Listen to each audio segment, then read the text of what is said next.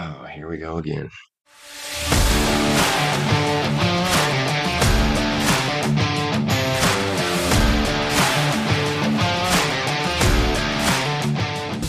Hey, everybody. Here we are yet again. You thought we'd quit. We don't quit. We're never quitters. Quitters never win. No. Winners never prosper. And one day we will prosper. And we're back with Dan. We're back with Corey. And we're back with another dad. We're going to continue our series of fatherly interviews. We're talking to Shiloh Hudson today. Tell us a little bit about yourself, Shiloh. I'm coming in this blind, so I know very little about you. Almost not much more than the fans. What fans? The listeners. So, well, I'll tell you what. I'm 45. According to my wife, I'm very happily married. I've got 3 children. I've been around quite a while. I've done everything from playing semi-pro football to sitting in the back of the helicopter getting paid to kill rattlesnakes. I've done everything I've ever wanted to do. At 28 years old, graduated high school thanks to the birth of my son. That I figured I should do something with my life. Kind of changed everything.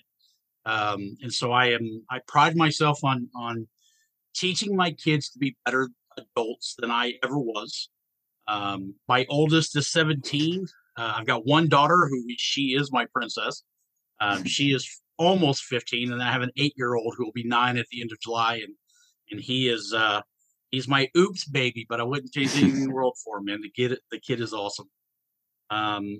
I have coached high school football. I was going towards a teaching degree, and then COVID happened and kind of put the kibosh on that. But I own a security company. I own an antique company. Like I said, man, if you can think of something stupid, I've probably done it. Right on. Well, then we should have at least a little bit to talk about. You've got 3 kids, 17, 15, 18. So was that you say that one was an oops baby, but did you ever have a planned number? Were you ever like, it's just going to be this and nothing more? No, man, I thought, and it was 17, almost 15 in 8, not 18. So when I had my first one, I was 28 years old. And I say first one, and the running joke is it's the first one that I know of. There may be more, but I couldn't swear to it. I've never had anybody knock on my door, and it's going to be 18 next year. So I figured I got one more year to worry about. After that, I'm good. And when we found out my girlfriend at the time was pregnant, I was surprised. I didn't think I could have kids. Never really thought about the protection angle. Never really thought about pregnancy. Didn't really care. I figured I would take care of whatever came forward, and that was going to be it. So when he came along, it's like, man, that's awesome. I got one. I don't need any more. Then after my wife and we got married, we thought we'd try for one more and had a girl. And now my house is set. There's 2 adults, there's 2 children. We're perfectly matched. Fast forward a few years and I'm bored with life. And I figured, let's have another one. And my wife says, absolutely not. And for some reason, either I talked her into it or neither one of us were paying attention. And we ended up with a third. And we're outnumbered. Now there's more kids than adults, but life's good. Life's really, really good. I love everything about it. So to answer your question, there wasn't a plan. It just happened. Well, we actually did plan it. So I'm always a little bit curious, what other couples have done or gone through. We didn't have any desire to even have kids until well into our relationship together, right before we got married, actually. So it was just one of those things where one day we were like, hey, let's do it. And then we started, and I guess it was like a month later she conceived. But anyway, I'm getting away from the where we were talking about. So I actually made a joke the other day on a YouTube clip, reel or video, or I don't know what it was, saying how if you have 3 kids, then I'm pretty sure that the rumor is if you have 3 kids, then you have superpowers. So if that rumor were to be true, let's not say yes or no, but if that rumor were to be true, what superpower would you have? Mine would be the ability to be patient. Until I had 3, I thought I was patient. I was very wrong. The third child is like the Tasmanian devil. That kid has a million miles an hour setting, and that's it. And so my superpower would be patience, and my wife's superpower would be tolerance, because she can put up with all my crap every single day. She will tell you that, if you ask her, she tells everybody she has 4 children, and the oldest one costs the most money and gives her the most gray hair. And that happens to be me when you ask. But yeah, I mean, I think you're right. I think when you have 2 children or 1 child and you've got 2 parents in the house, it's evenly matched. There's an adult to handle every situation. When that third one or fourth one or fifth one comes along, you're outnumbered, and now it takes teamwork to get anything done. Luckily, my wife is she really is a rock star. She's allowed me to fulfill a lot of my goals just by being her. And because of that, our kids see the dynamic. We work very, very well together, but for me, it's patience. I've got to shut my mouth and just listen. And hers is tolerance, because she has to let me be spontaneous and come up with stupid stuff. Otherwise, we'll both go crazy. And so I think you're right. I think with 3 comes the superpower, and that superpower's got to be teamwork, and we have to be the Wonder Twins, or it will fail. I was just about to say. So when you like combined, you're the Wonder Twins. Yeah. So I've got a couple more that occurred to me throughout this, but I don't want to hog everything. Do you have any pertinent questions, Dan? Yeah. When you said when you had your first, you didn't really plan for it. Did you guys were you even trying, or did it just kind of spontaneously happen? So, so to speak, my wife and I had went through a real bad breakup, and this was in August of 2004, and I was bored, and I said, you know what, I'm gonna throw a party. I'm gonna invite a bunch of girls, a couple of guys. We're gonna have a party.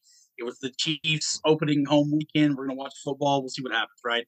So throughout the night, I talked to different girls, and I got slightly intoxicated, and I was doing card tricks. True story. My wife, the only reason why we ever went out for our first date is because she lost a bet. But you should never bet against the magician anyway.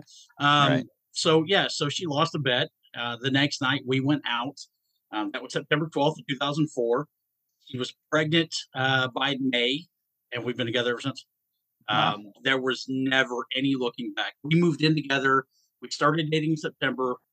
We moved in together Halloween, so a month later. Hell, I didn't even know who her parents were. And her dad, when we found out she was pregnant, she went to go tell her dad. She was going to call him, and I said, no, you don't tell a guy you're pregnant over the phone, right? Let's go out there. Right. And he's a rancher. He lives south of town. He's got mules and dogs and 65 acres of land.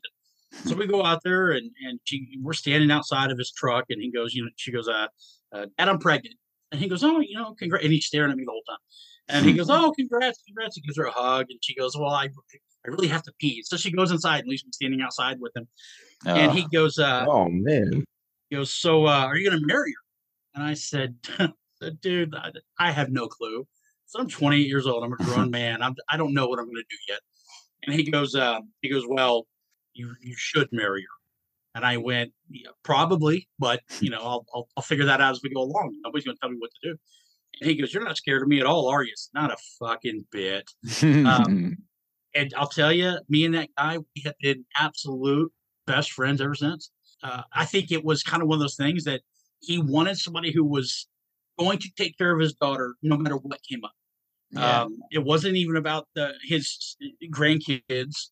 It wasn't about anything. It was just about, he wanted a man who was going to be a man and was going to fight any battle that was right. He never came at me cross. It was just that I imagine I will have the same conversation someday with whoever my daughter brings home.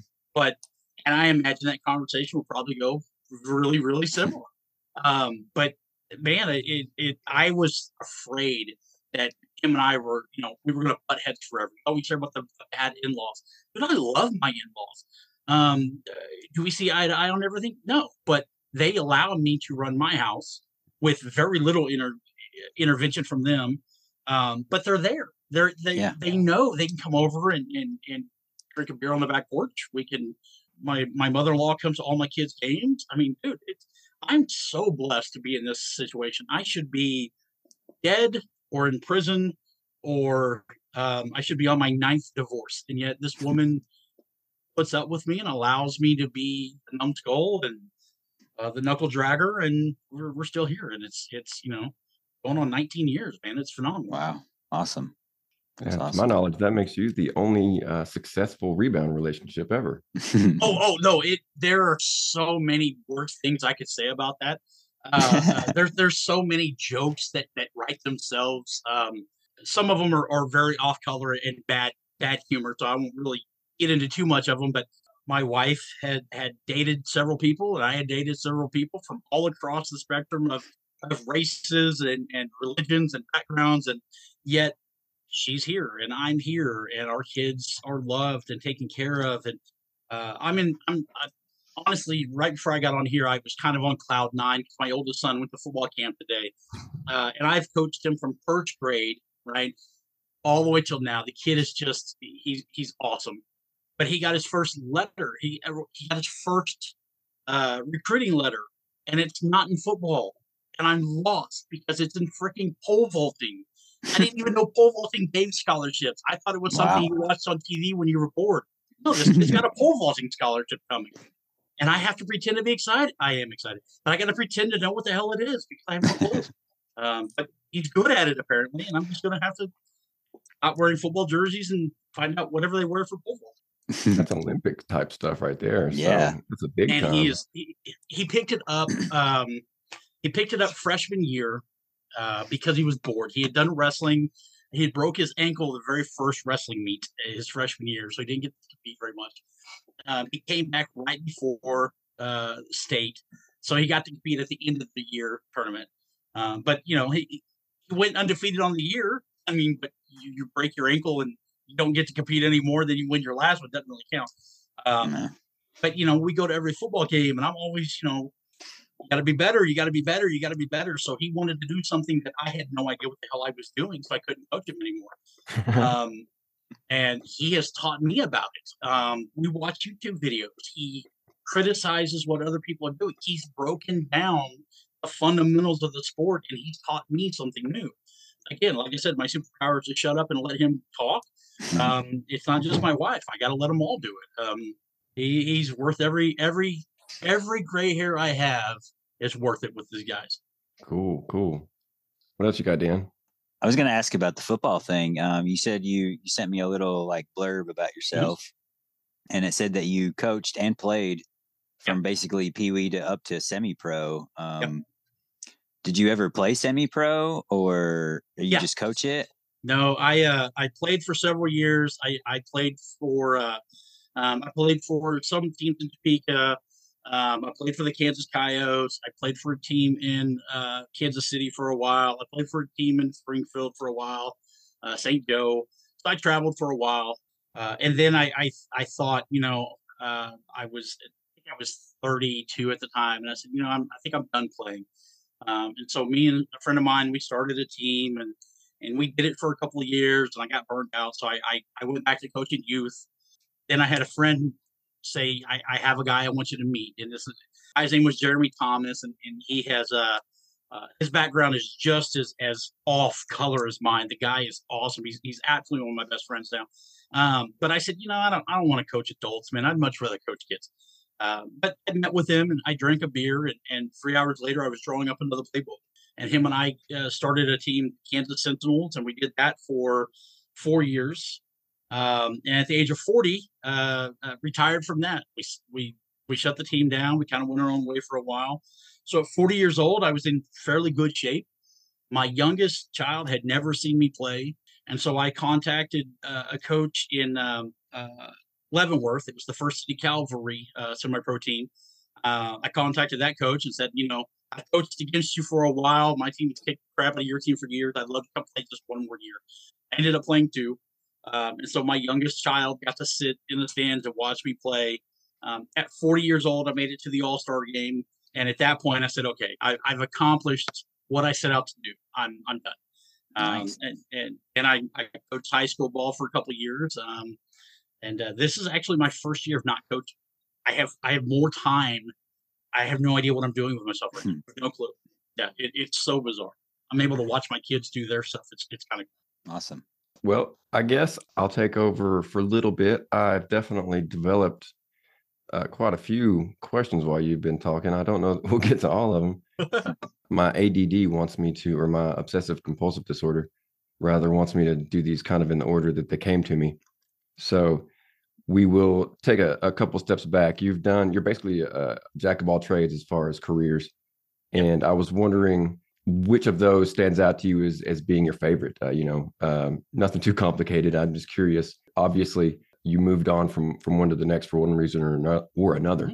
But which of those, was your favorite place to work? I loved at every job I've ever done, and this is kind of a BS answer. It's a CYA answer, but I'm gonna give it to you anyway because it's the truth. At every job I have ever worked, I have learned something that made me better for the next job. At one point in time, I was with Subway for almost 15 years. I had started out as an assistant manager. A month later, was running a store.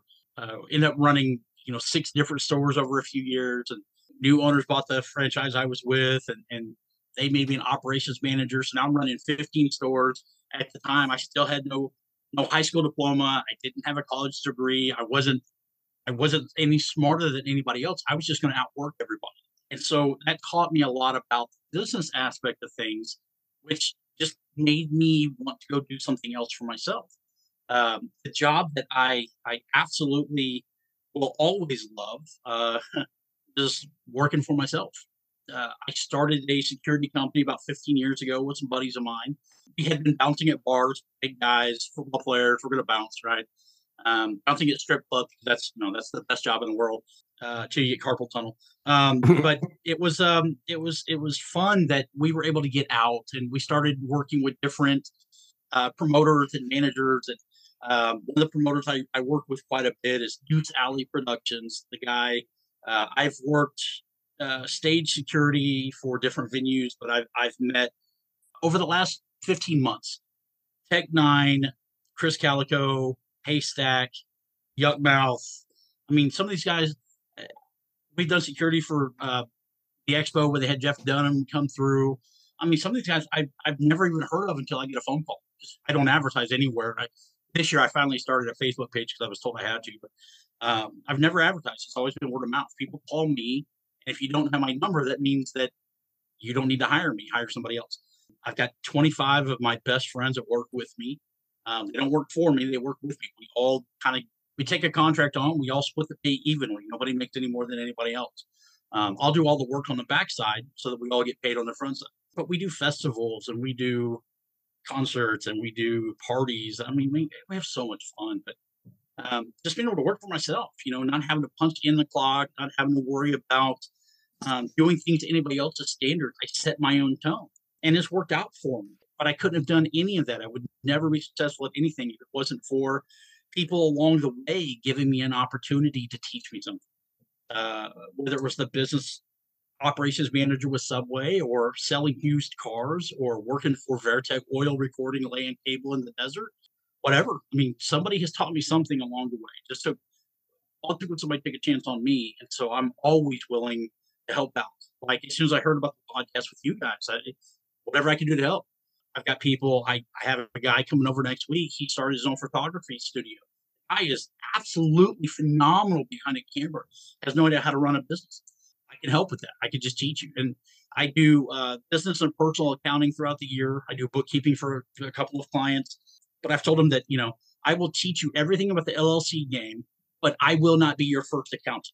A couple states, I'll spend 5 hours teaching you everything you want to know. But you're not going to pay me, and you're not going to hire me until you go meet with other accountants first. And if you want to hire me, great. But I don't want to be the first guy, because I want you to see what else is out there. And if somebody else can do it right at a better price, then do it. But let me teach you enough so you don't get screwed. And that's I do that for everybody. I teach high school seniors how to do their taxes. I'll do it for free. As long as you give me 30 minutes of your time, I can teach you what taxes look like. Because nobody ever taught me any of that. I had to learn it the hard way. Yeah. Yeah. And that's sadly, that's the way with a lot of us. No one was there to teach us before it became a problem. Right.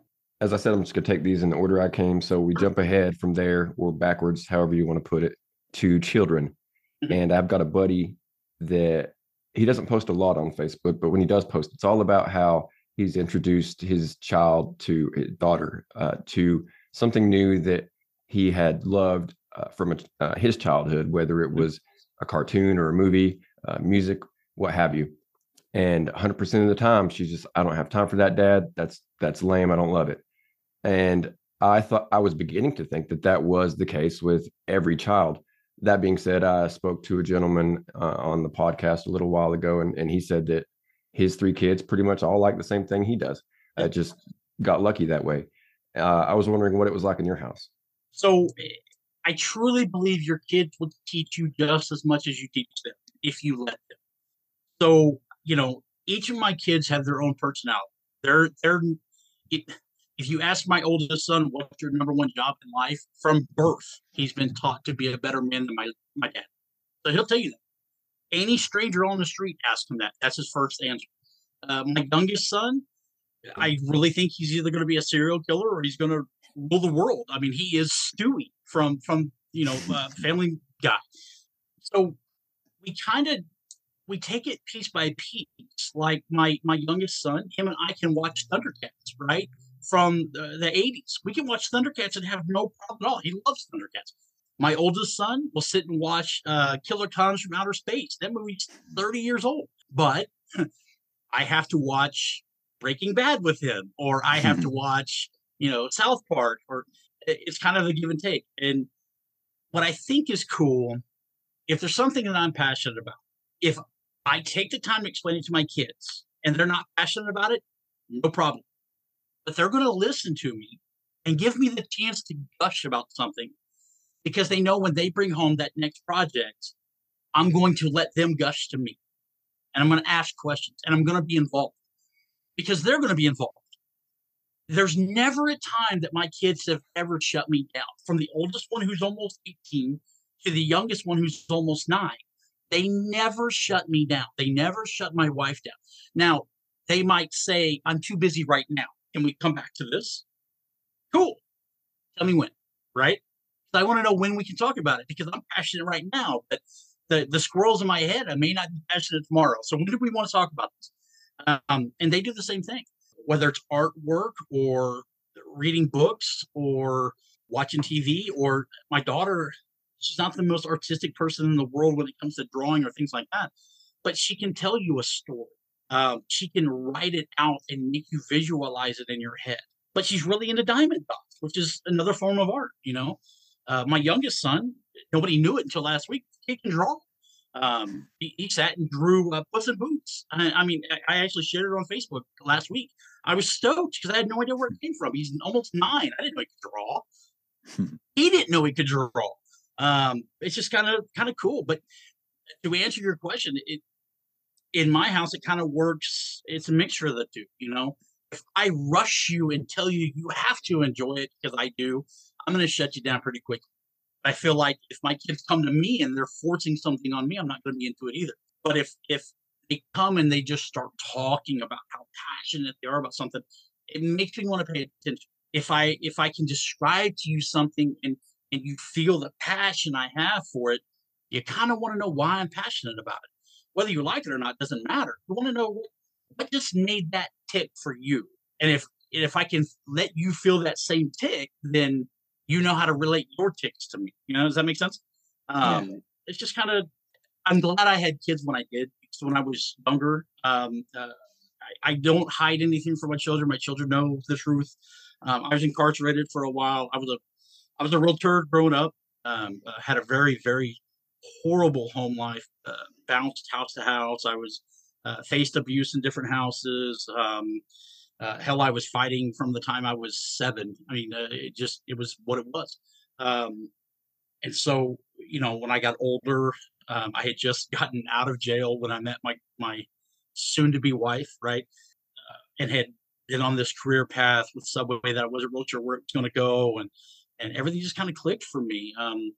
The day my son was born was the first time in my life I'd ever cried, right? Cried and I prayed to God. I said, God, please don't let this kid grow up like me. And that was the beginning of everything. Everything changed for me.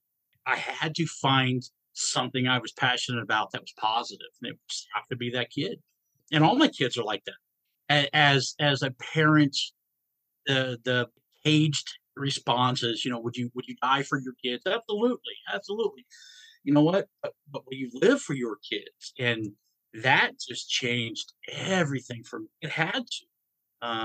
I could have been a young thug in and out of the jail all the time. I could have kept drinking. I could have kept doing some of the recreational narcotics I was doing, or I could throw all of that crap away and just live for my family. And I wouldn't change any of it. Right on. I do have a quick question back about the about what his actually piggybacks off of his when you said you kind of exposed your kids to stuff that you liked and they kind of picked and chose what they wanted. Did you do that with football too with your son, or did he come to you one day and be like, "Daddy, I really want to play football like you"? Or obviously that was probably your influence, but is that something that he came to you with, or that you kind of said, "Hey, what do you think about this?" My wife was very scared that I was going to force him into it. And I felt if I did that, I was going to do the same mistake to my dad. And so I exposed him to it. I showed him what it was. We watched it every weekend. But if he wanted to go play video games with his friends and not watch the game, go ahead. But over time, by the time he was getting into the second grade, he's like, "Dad, I want to play football with my friends." Cool, let's go. And then the coaches of the teams that were around here, they weren't fundamental coaches. They were, here's the playbook, let's do this, but they didn't explain the why behind any of it. And for me, even as a kid growing up, I wanted to know why I was doing this move at this time so that I could get the muscle memory to react faster for myself. And so that's what I did with them. Is I took this first and second grade team, which is really kind of like herding cats, and got them to, let's just work on 5 plays. But before we ever open up a playbook, let's go back to what a fundamental stance is. What's a 3-point? What's a 2-point? What's the edge? What are the positions? What are the gaps? All of that. What's an eye technique? What's a 2-tech?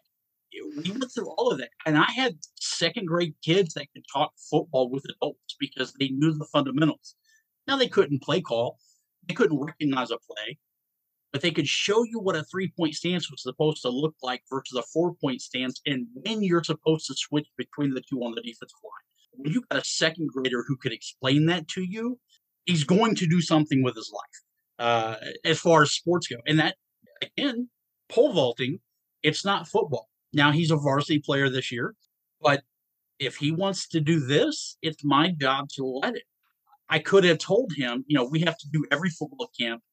We have to do, and don't get me wrong, I was pissed last summer because he paid to do a pole vaulting camp, which was on the same day as the first day of varsity camp, right? Well, I was livid, but that's what he wanted to do. He paid for it with his own money. He made up for it the next day at camp. I could be mad, but it's worked out for him. So if you're going to put the time in, whatever it is, I don't care. All 3 of my, well, no, take it back. My boys both know how to play chess. They did chess club, right? When your 8-year-old comes home from chess club and wants to play chess with you, you're going to beat him. But if he knows what the pieces are called and how they're supposed to move, beat him slowly, right? You don't beat an 8-year-old in 3 plays. But if you can beat him in 20 moves, he feels like he has accomplished something. And plus, you get to talk with your kid, right? I've learned more over a chessboard with my kids. I don't even like chess, but I've learned more playing chess with them than I ever did watching TV, right? I learned more at football games. I learned which kids are doing drugs. I learned which kids are dating who. I learned which girls are having sex before school and after school. I've learned that stuff from my kids, and I'm not drilling them, and I'm not asking questions, look for answers. I can have a conversation, and they're sidetracked by all the other stuff going on that they don't realize how much information they're giving you. If you will just shut up and let them talk. Again, that's my superpower, patience. Just shut up and let them do it. They will be successful if you get out of their way. So far, it's worked out. Really good content. Like you say things that are almost common sense in a way, but I'm just like, why didn't I think of that? Well, my dad always told me common sense ain't that common. I think George Especially Carlin now. said it too. George Carlin said that the average person in the world is stupid. And to get that average number, half of them had to be more stupid than that, right? I Yeah. was that stupid guy for most of my life. My wife allowed me to kind of grow up. She didn't force anything on me. She just allowed me to realize that I was making mistakes. And then when my son was born, those mistakes couldn't be made anymore. Otherwise, I was going to drag him down. So rather than me drag him down, I let my wife and my kid pull me up. I wouldn't change anything. I say it all the time, man. I've said it like 40 times a day. I wouldn't change anything. I'm so lucky. I'm so blessed with my life. I'm not the richest guy. We live in a great house. We live in a great neighborhood. All my bills are paid. We're able to travel. We're able to do dumb stuff. But I didn't buy my son his first car. His grandma gave it to him, but in order to get it, we flew down to Arizona and drove it back. I could have had it towed. I could have had it shipped. No, you're going to spend 19 hours in the car with me. Let's go. It's just a road trip we had to take, right? My wife and my daughter last year for Mother's Day, I flew them to Phoenix for Mother's Day. We could have all went, but I wanted them to go. We're not the Brady Bunch. We do dumb stuff still. I mean, we get into arguments. We have our moments where we have to shut up and take a time out from each other. Everybody in this house has the same right. We all have a 10-minute rule, right? My wife actually came up with this while we were still dating. We have a 10-minute rule. If you're getting pissed off about something, you can take 10 minutes. And all you have to do at any point in time is say, I need my 10. And everybody else has to shut up and leave you alone for at least 10 minutes. And during that time, everybody kind of gets to figure out is this conversation even worth having? After 10 minutes, you come back to it. And if you have to pick it back up, now we can, but nobody's pissed off anymore. And a lot of times when we come back together, it's, you know what? I think we've all said what we have to say. There's nothing else to say. We kind of solve our own problems by just shut up and get out of the way. Take your time. And that's worked for us. I mean, it may not work for everybody, but for us, being able to say whatever you want to say at any point in time and then shut up and get out of the way works. It worked for us. We all have our own space. We can all get out of each other's way. And then that way, you don't ever have anybody getting the last word because there is no last word. You've dropped the conversation. If we need to pick it back up, we can. But let's calm the hell down and just figure out what's going to happen. Cool. I actually wrote down to remember that because that's a good rule to employ with whatever size family you might have. 1 child, 3 children, doesn't really matter. Yeah. You get 10 minutes, your entire attitude can change. No matter how mad you are. If you take 10 minutes of silence, you will drop your aggression. It's almost a psychological rule. Bipolar people, ADHD people, normal people, if you take 10 minutes separating from the problem is no longer as big as it was. The problem didn't go away, but now you can address it differently. You take that 10 minutes of isolation away from whatever has already pissed you off, your aggression level will drop. It works, man. It really does. Of course, I was 28 when I figured that out. If I'd learned that when I was 12, I'd have never gotten in trouble in the first place. Before I jump back in here, Dan, did you have anything else that you were thinking about right now, ruminating on? Yeah, this one thing, and he's like I said, you sent me that little blurb about yourself. I consider coaching at least like Pee Wee and high school football like part of being involved in your community. You said that you were involved in your community. Is that it, or is there more that you do? No, there's a lot more. We volunteer a lot. Not as much as we used to, but at one point in time, even with like my youth team, we would go to the Salvation Army and feed the homeless on Thanksgiving Day. We stay involved with the church. We volunteer to help out, even neighbors. My oldest son wants to be a youth pastor, so that means most of my sleazy jokes I cannot tell at home. But even like Labor Day, we're out at the store. I'm trying to get some stuff and go, right? I have a place to be. I don't want to be here anyway. I hate Walmart, but we got to grab some supplies and we got to go. So I go through the line and I'm walking out the door. My oldest son isn't there anymore. I turn around and he's behind me helping some guy scan it. He was in a wheelchair and my son is helping him scan the groceries and putting them in bags for him. And I'm like, we got to go. But at the Same time, this is pretty awesome. I've raised a good human being, right? Yeah. Even better than me. Again, that's his job, but it was just kind of cool to see. And we help. We were going to foster. We backed away from fostering, but we still do a lot of clubs. We still do a lot of events with neighborhood kids and single parent families. Kids are always welcome in my house. Always. Like I'll hang up the projector screen outside, and we'll do a drive-in movie in the backyard. I don't care. Everybody is welcome here until you're not, right? And so we do. Christmas Eve is always a big one for me. A lot of our friends, they're split families or single parent families, and so they'll bring their kids over here, and they will go finish wrapping presents or doing whatever they have to do, and then they'll come back and get their kids. And when they come here, everybody brings a present for their kid, right? Everybody gets a box to open. It's got a pair of pajamas. It's got a pack of hot cocoa and a bag of popcorn, and they play games and they watch movies, and that gives us all a couple of hours to digress. And then the old guy is going to sit in a chair and read The Night Before Christmas and send everybody home at 11 o'clock. But it's always open. So, we've had our kids invite friends of theirs that some of their families don't come from very good neighborhoods. Some of their families don't come from very good situations at all. Some of the families, they can't afford to even do the pajamas and stuff. So people do that for them. For me, it's more about I have one chance to get it right. I have one chance to make sure I don't screw up my kids. I've got one chance to make sure my kids see me being the type of person I want them to be. And so for us, it really is about how can we help. My wife, she's on 2 different PTOs, right? She is the treasurer of the PTO at my youngest son's school, and she just became the president of the PTO at the high school. I don't know how the hell she does that. And she's a full-time nurse, and she's a substitute nurse for the school district, and she puts up with my shit full-time, right? I have no idea how this woman does it. It's just her way of giving back. She never wants to stop. So there's times where I'm like, okay, you're done. No more projects for a while, right? But then she has the same right to tell me, you've got to give up something because you're doing too much.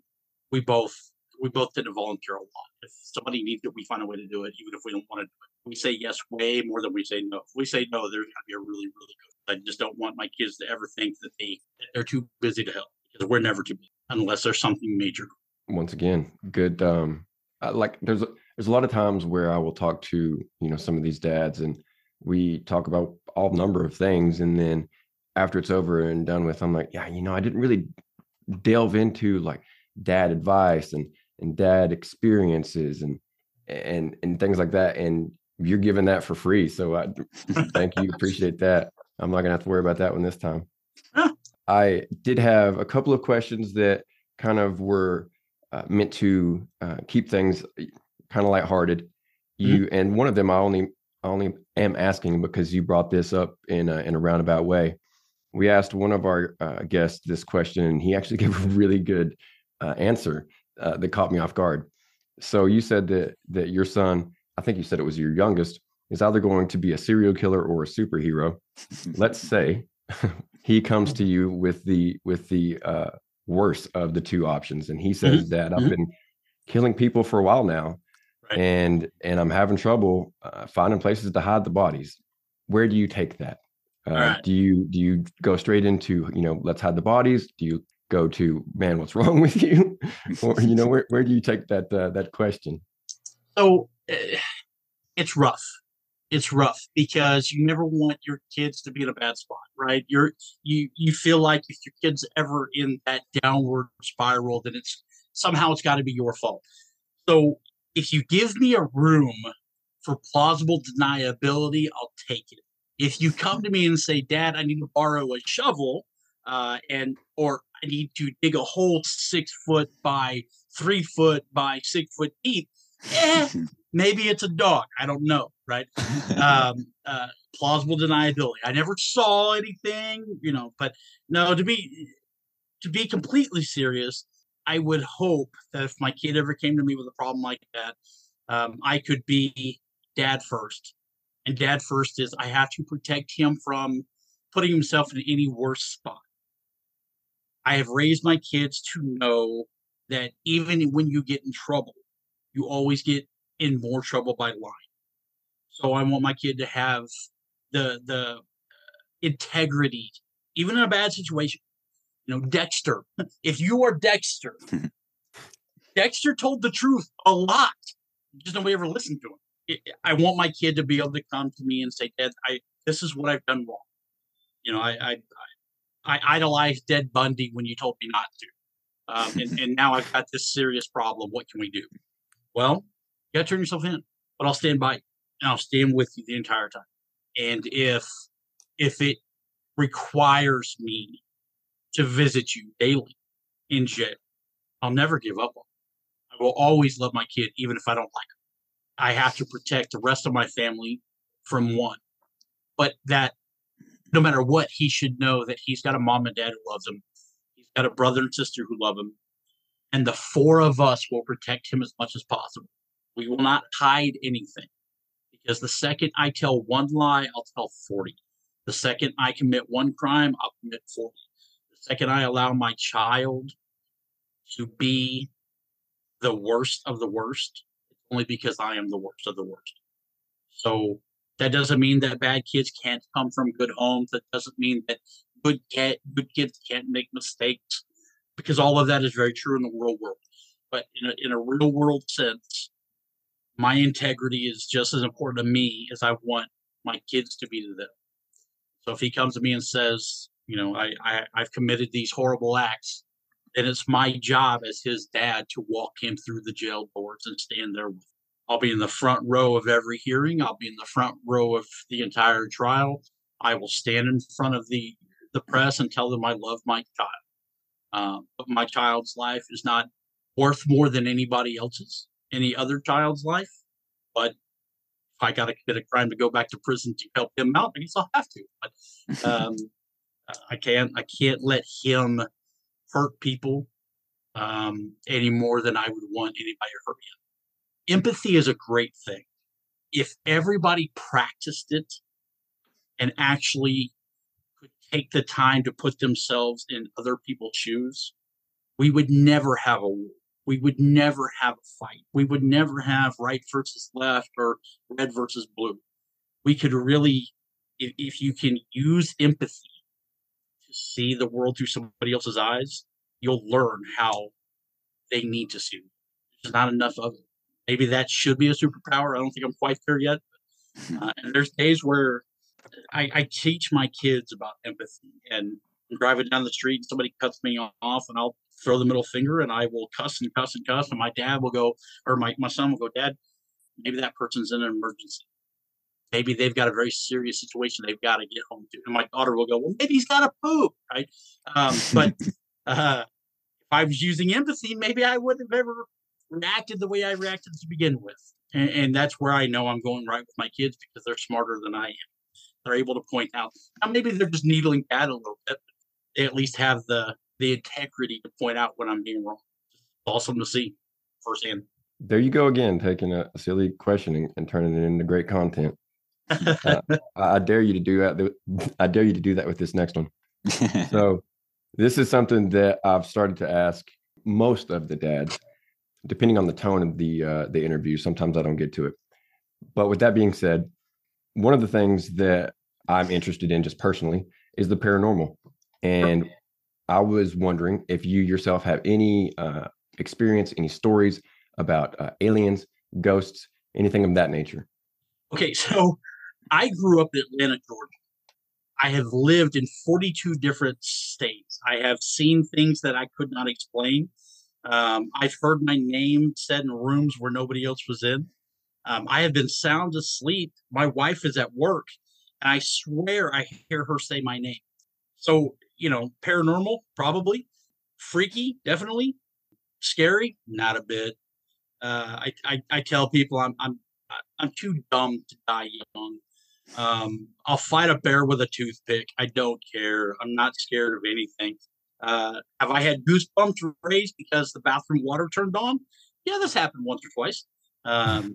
Some of the houses that we've grown up in, I was 7 years old, sound asleep. My little brother, and I were sharing a room.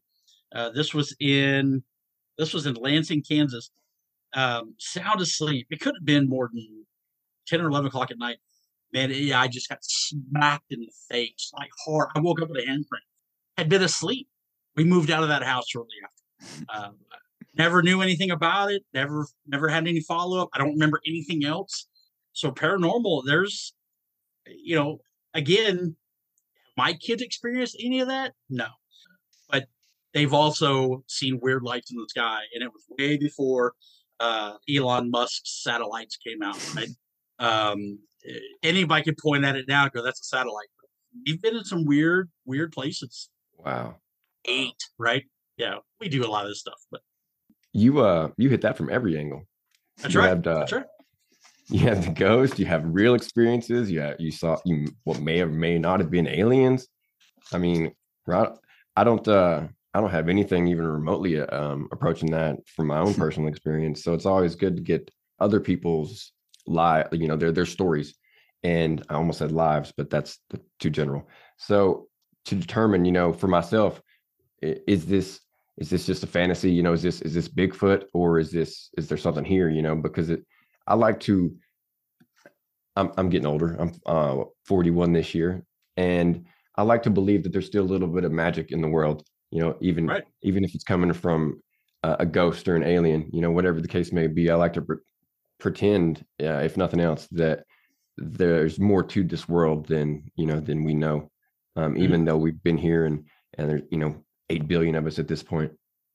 I like to think that there's some kind of fantastical quality still to, I guess, show my son as he's getting older, so that he can keep that kind of I guess younger, more open mind that I struggle to keep myself at this old age. And that's cool that you got so much. What's that? I'll tell you, one of the things that I used to make fun of people because I'm not into cryptology. Like, I don't think we're ever going to find a Bigfoot. That doesn't say we won't, but because there's a lot of the country that we haven't set foot on yet, right? But I've never seen anything remotely approaching that, and I've been all over the place. I've been in the Appalachian Mountains. I've been in the Rocky Mountains. I've never seen anything approaching that. I've been in Alaska. Never saw a Yeti. What does it hurt to believe in something? What does it hurt? If you believe in Tinkerbell as being a real fairy, what does that hurt you to believe it? Same thing with religion. Same thing with stock market. What does it hurt you to have a little faith? If it makes you a better person and it gives you something to look forward to, if you are religious and go to church on Sundays and you are in a closet and pray with a guy wearing a little white lanyard around his neck, cool. That's your faith, man. If it makes you a better person, do it.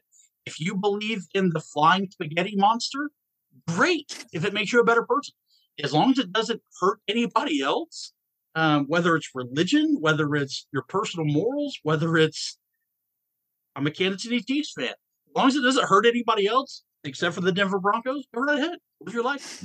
It seems like you've caught some of my literature about the our savior, the flying spaghetti monster. If you're really interested when I was in high school, that was one of the jokes that went around for a long time. We were going to create a religion about the flying spaghetti monster and the one-eyed, one-horned, flying purple people leaders. And when we sat down, I can't remember who it was. Some friends of mine, we'd played D&D growing up, and I remember we had sat down. We were going to come up with our own religion. Right? We were going to create our own cult. And as we were writing our own form of the Bible, that almost every Bible that has morals in it, they all come down to basically the same thing, and that is treat people well, right? If you break down the 10 Commandments, if you break down pretty much every religion from Buddhists to Judaism to Catholicism to Muslim, it's all the same thing. Just treat people well, man. And it's hard for me to admit that growing up, that I sucked at that part. I sucked at treating people well.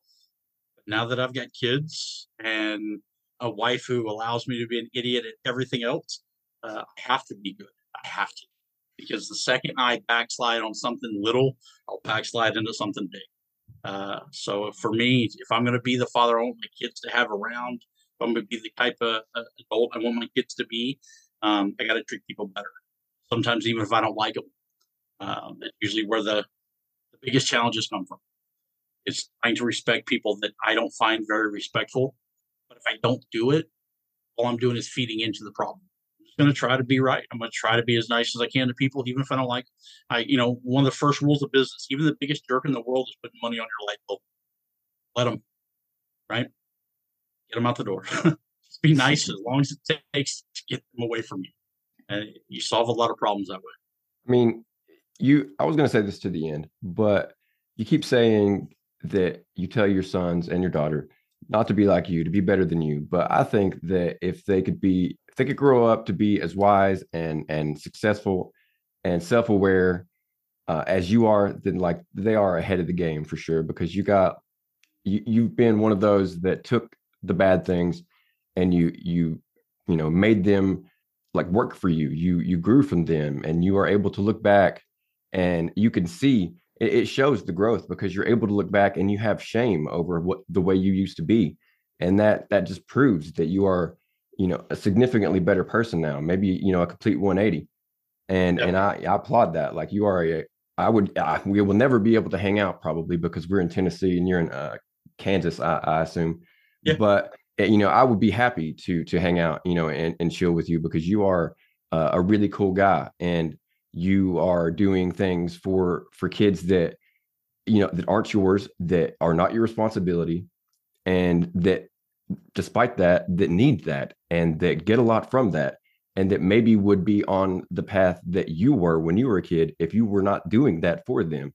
So I'm gonna have to put you down for future dad of the week, man. I don't want to like embarrass you or nothing, because I feel like I get this sense that you're not like super great with compliments, but I come across a dad every now and again in these interviews, and they're inspiring, and I'm gonna have to put you down for that award whenever we get back to actually having the time to give those out on the podcast. I'm gonna, we're gonna put you in and celebrate you that day, because you definitely deserve what little we're gonna give you, and much, much more. I appreciate that, but it really, stories that made up my life growing up. I even after my youngest son was born, and I thought that I had a really good grasp on life, and I thought that I was going back to college, and I'm thinking that I've made my life. I'm doing well. I had started seeing a therapist, and I thought, well, this is going to help, right? They diagnosed me with PTSD, and I'm like, well, I was never a soldier. I don't know what you're talking about. So I was able to kind of get the help I thought I needed. And then one day I had a memory dump. I dumped all this crap onto my therapist's lap, and all of a sudden I felt great, right? I feel empowered. I've let it all go, right?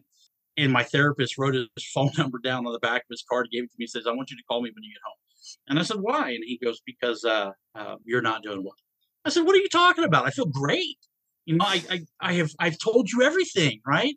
I have told you the worst of stuff." And he goes, "You're not doing well, and you're going to have a very rough night." He goes, "I want you to call me." And I said, "Whatever." I did not make it out to my truck before I decided to kill myself. And I was on my way home, and I decided I was going to wreck my truck into the side of a bridge embankment. And I got up to 95, and I'm thinking, this is it. And then I'm thinking, wait, I'm going to go home and I'll feed my kids dinner, right? I'll feed my kids dinner. I'll spend one last night with them, and then I'll do it. So my kids go to bed, my wife goes to bed, and I'm sitting on the couch, and I'm thinking, I've got to explain to them why I'm going to do this, because I'm going to do it. And I took one of the bullets out of my gun, and I put it in my mouth. I'm sucking on this so that I will know what it's going to taste like when I pull the trigger. And I wrote this suicide note. And I typed it out. It ended up being almost 4 pages. And at the very, very end, just as I'm getting ready, I put the bullet back in the gun, I put it down in my mouth, I'm getting ready to pull the trigger. I've got tarp down on the couch because I'm thinking I'll keep the couch clean. My youngest son, who is almost 2, starts crying. Almost 1 o'clock in the morning, starts crying. So I get up and I go running into the bedroom because I don't want him to wake up my wife, because the gunshot wasn't going to wake her up, right? No, the screaming kid is. Um, and I pick up my son and start bawling. And I made it back out to the living room. I called my therapist and said, "You asshole, you were right. I'm not doing good." And he goes, "No." He goes, "The things that you told me tonight, it would take people decades of treatment to get over." And I can't, I can't go through another night like this. He goes, "You won't have to." He goes, "Because you're holding the reason you're never going to struggle again." He's right. He was absolutely right. Now that doesn't work for everybody. It doesn't. There are people who struggle huge. There are trauma responses that people can never, ever, ever come to grips with. I have scars on my heels from my stepdad who made me stand in the corner on my tippy toes, and he put thumbtacks underneath my feet for hours, shit like that. For years that went on, right? And so for me, it's not about me being a good dad now. It's just about not being the men who I had in my life. I was never going to let my kids see that. That's where the 10-minute rule came from. That's where, you know, I grew up in Georgia. So, I spanked my kids, right? I say that. I think I've probably spanked each of them maybe 5 times in their entire life, because the rule was, my wife is brilliant. She said, "You can never spank them while you're angry."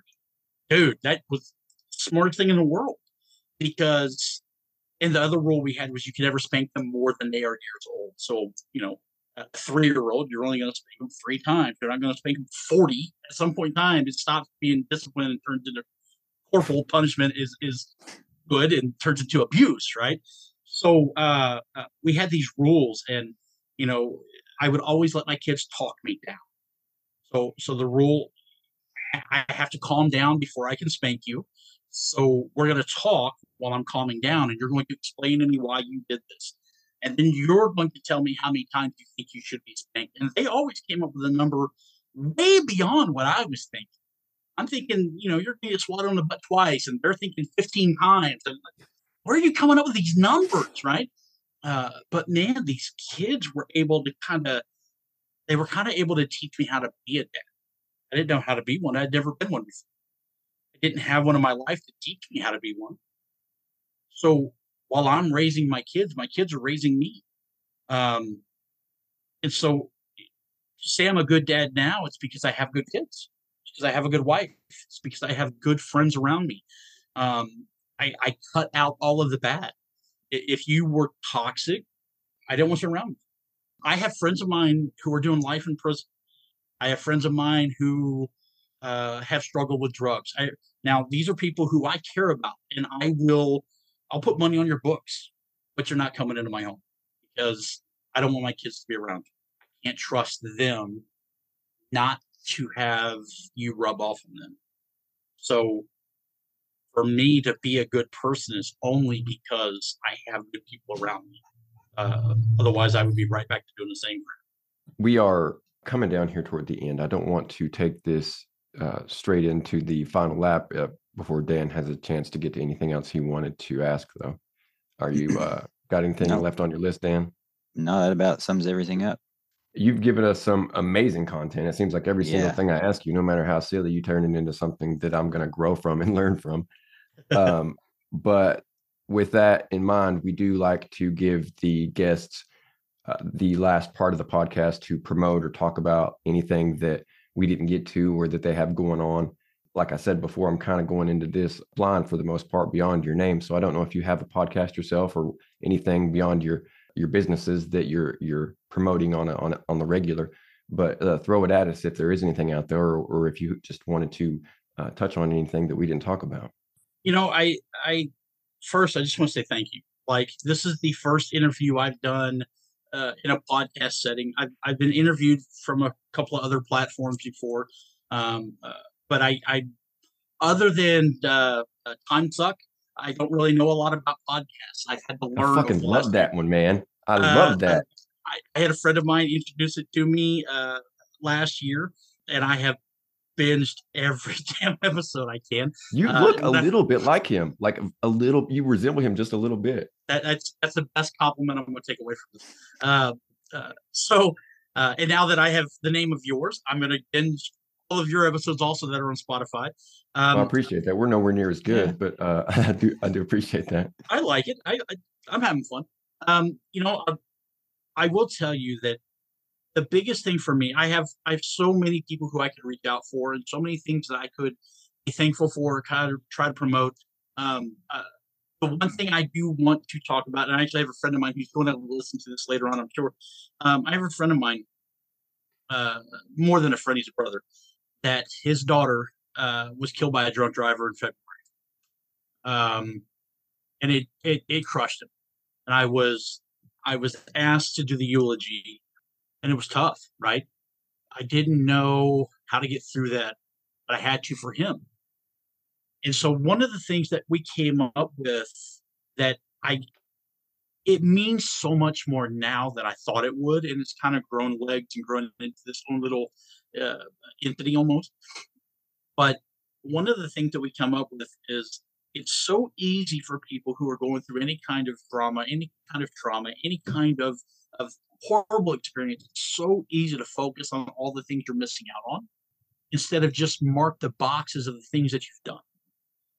It's so easy to look at the death of a child and to look at they're never going to graduate high school, they're never going to get married, they're never going to have kids, they're never going to experience their first career, rather than go, they had a first love, they had a first dance, they had a first movie with mom and dad, maybe they got their first driving lesson.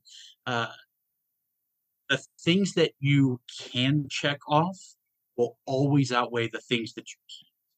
And so that's the one thing I would leave with you guys is just to take the time to focus on the things that you have got to do instead of the things that you'll never get done. Your list will be much more positive. Your day will be much, much better. And you'll cherish positive memories instead of all the things that you could possibly miss out on. I didn't realize until I watched him struggle with that, how important that was going to be for us and my own family. For us now, we're kind of in a spot where we can look at each other and go, man, I'm worried about my son doing pole vault instead of football. At least he's here, right? My daughter, who is almost 15, I'm teaching her how to drive. If I can get her to use one foot instead of two, we might be able to get through it better. But at least I'm able to teach her how to drive. Watching the trial with the drunk driver, watching how all of this is played out, there has got to be a better way. There's got to be a better way to focus on the positive instead of the negative. And there's got to be a better way for us to treat the people who we care. And for me, it just came down to focusing on the things they're here for and not the things I'll never get to do. It'd be really easy to focus on the bad. But for me, that's what I would leave you guys with.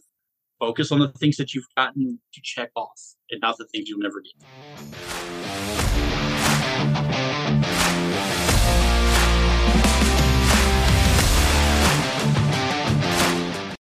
I want you to know it's over. Well, bye. You smell that, Bill? Smells like someone died. You need that bad guy.